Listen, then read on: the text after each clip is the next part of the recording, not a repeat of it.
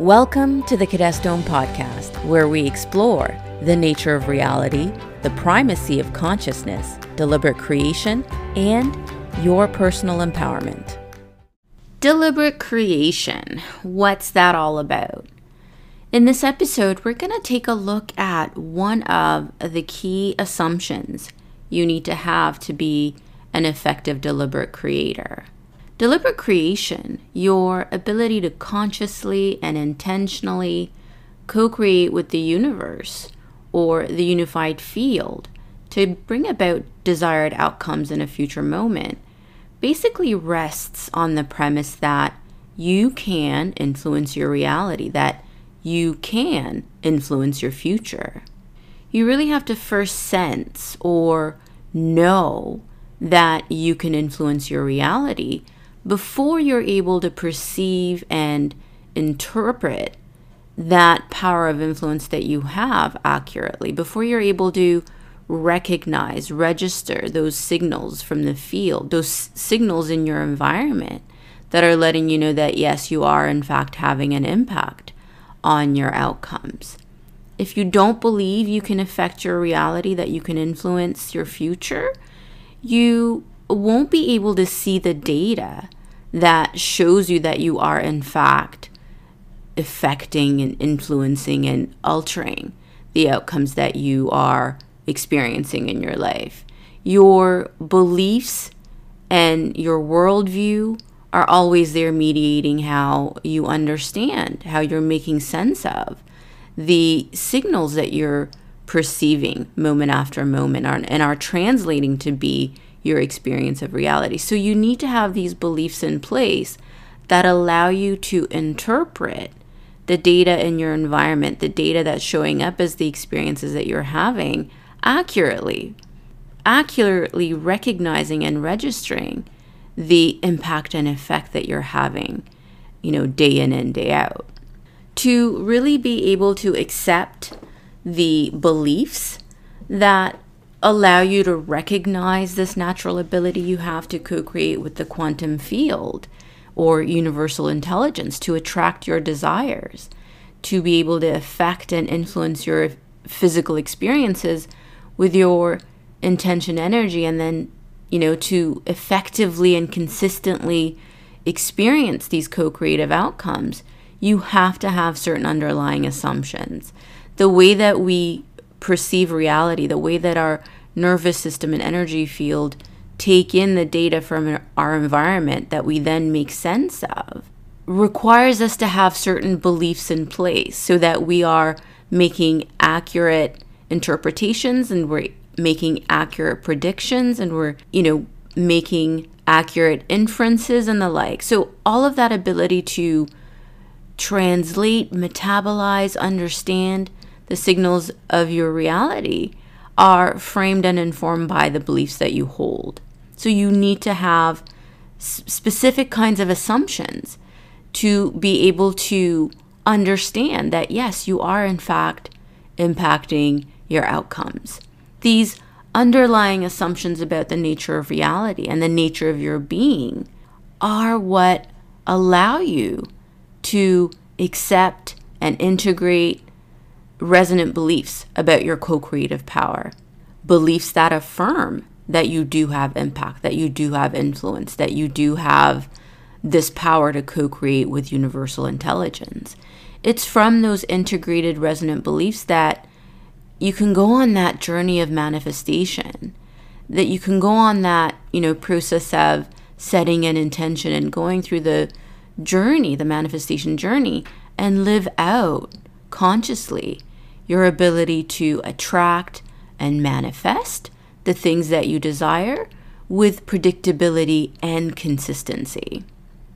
Now, one of those key assumptions, and it's a really important one, is that consciousness is primary, that consciousness is fundamental.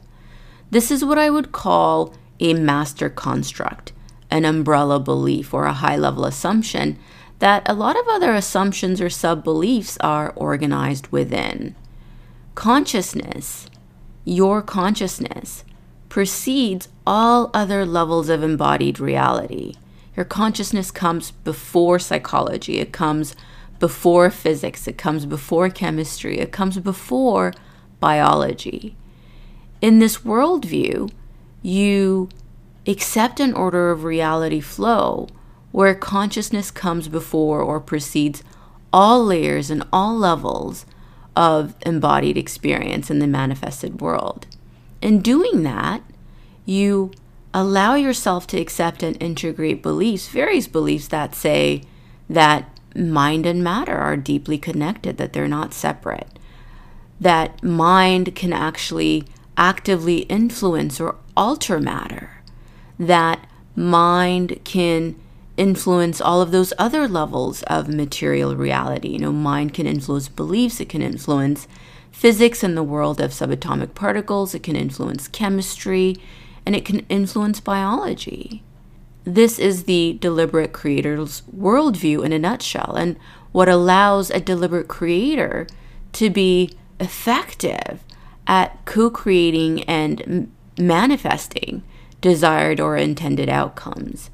This understanding that consciousness comes first, that all other reality layers arise from consciousness, that it is consciousness that gives rise to them and that animates them, puts this higher ordered state or quality of being that we call consciousness in a causal position.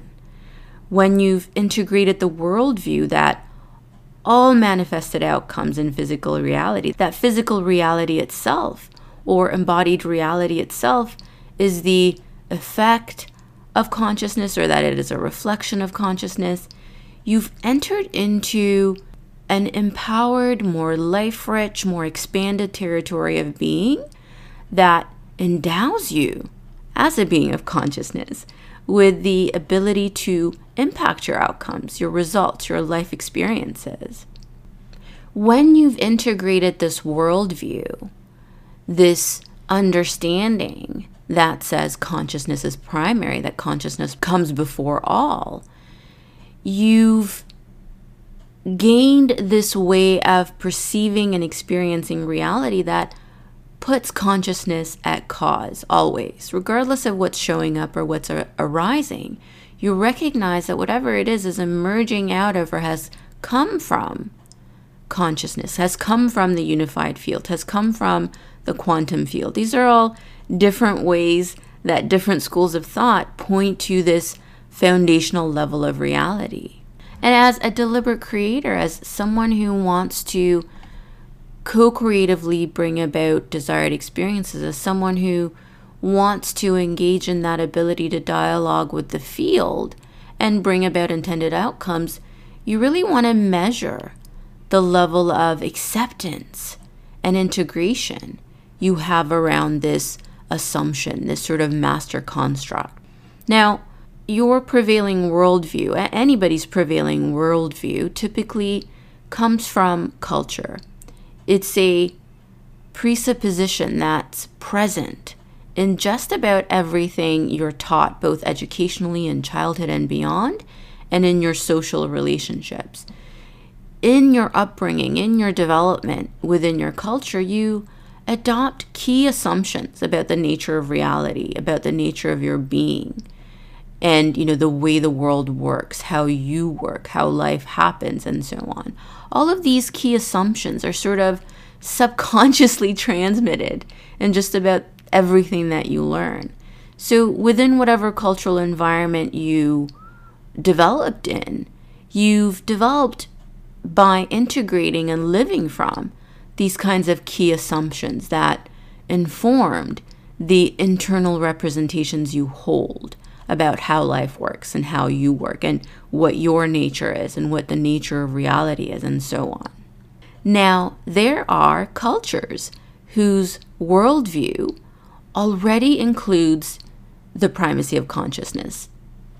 And in these cultures, experiencing the nonlinear territories of consciousness and the effects of being expanded into those nonlinear reality levels or terrains is a normal or expected part of embodied life. It's just a part of the way that that individual understands who they are and what life is about and how the world works, and so on and so forth. For individuals that grow up with that assumption that consciousness is primary, these sort of non-ordinary experiences that for people in Western culture, for instance, may seem, beyond ordinary and the like, are perfectly normal, are seen as perfectly ordinary.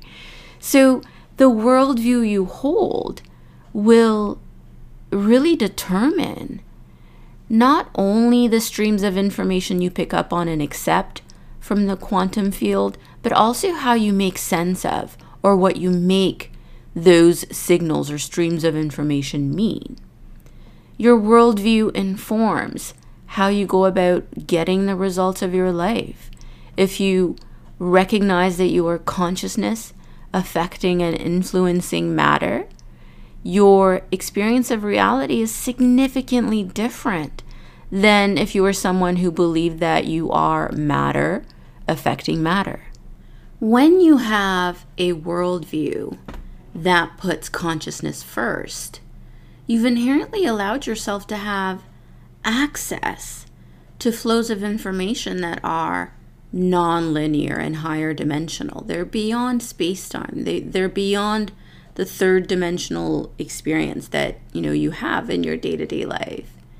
These higher dimensional flows of information you access are, as I said, beyond ordinary space-time. They are prior to and transcend the material world. When you put consciousness first and start operating from that assumption, you can expand to have what I call a top-down view of reality. You can have access to the flow of reality as it emerges in the higher dimensional fields of consciousness and is organized and refined before it enters the domain or dimensions of space-time that are perceivable to you through your five senses. You're connected to or have access to numerous probable events or potentialities when you've integrated and are operating from that premise that says consciousness comes first. When you don't put consciousness first, when you live your experiences as though consciousness is an effect of physicality and the like, you really only access what I call a bottom-up view of reality. You only have access to the material or manifested realm, the known things, and the place where how things appear to unfold within this space-time dimension. Anything beyond the visible manifested world and the known well-formed paths of how things happen and how things are done, how things have been done, all of that familiar known stuff is all that's in your view. The knowledge, the information, the tools, the resources, the pathways that you pursue is sort of the, well-worn paths. There's little room for creative, expanded, innovative type of expression and experience. Your view, access, and range of options are much more limited or restricted than when you are in that worldview that puts consciousness first. Recognizing and integrating the primacy of consciousness really expands your options and choice in life, in all areas of life. It opens up your capacity for lasting empowerment, to be a co-creative participator in your reality and future outcomes is an empowered and empowering experience. To recognize that you have the power to continually affect and influence and impact the outcomes in your future, physically, psychologically, biologically, biochemically, you name it, in every area of your life, that you have this power to continually affect, impact, and influence your outcomes is an empowering place to be. This worldview that consciousness is primary, integrating that belief or assumption, really expands your perceptual access. It expands your horizon of perception, if you will. It allows you to be effective at co-creation because you have access to a higher, more expanded perspective, a zoomed out view of reality flows, of timeline flows, and the higher ordered orchestration of events as they come into the dimension of space-time. So you have like a preview of the things to come on an ongoing basis. The ability to again and again witness your co-creative power at work in every area of your life, your health, your relationships, your career, you name it, to recognize that no matter what, you have this ability to intend for specific types of outcomes and then experience them in a future moment is truly empowering. You have access to guidance from universal intelligence because that very nature of putting consciousness first allows you to reside in states of being that are of a higher vibration. That putting consciousness first, where that worldview, where that perspective, where that belief system calibrates, is at a level of vibration or at a level of frequency that's more readily receptive to the signals from universal intelligence or the quantum field. Along with your ground level experiential view, when you've integrated this perspective, you have a higher level expanded view. You're more informed, you're more guided, and you're much better equipped at navigating the downward flow of manifestation in a way that allows you to ensure that the outcome that ends up manifesting, the outcome that ends up emerging into the space-time domain, is in fact what you desire. You are participatorily engaged in that downward flow of manifestation from the higher dimensions of the quantum field into the physical domain of space-time. This expanded view is also the position of observation that I've talked about in previous episodes on, the power of your ideas and the episode on your mental models. This is the expanded view that allows you to access and observe your existing psychological and behavioral programs much more easily.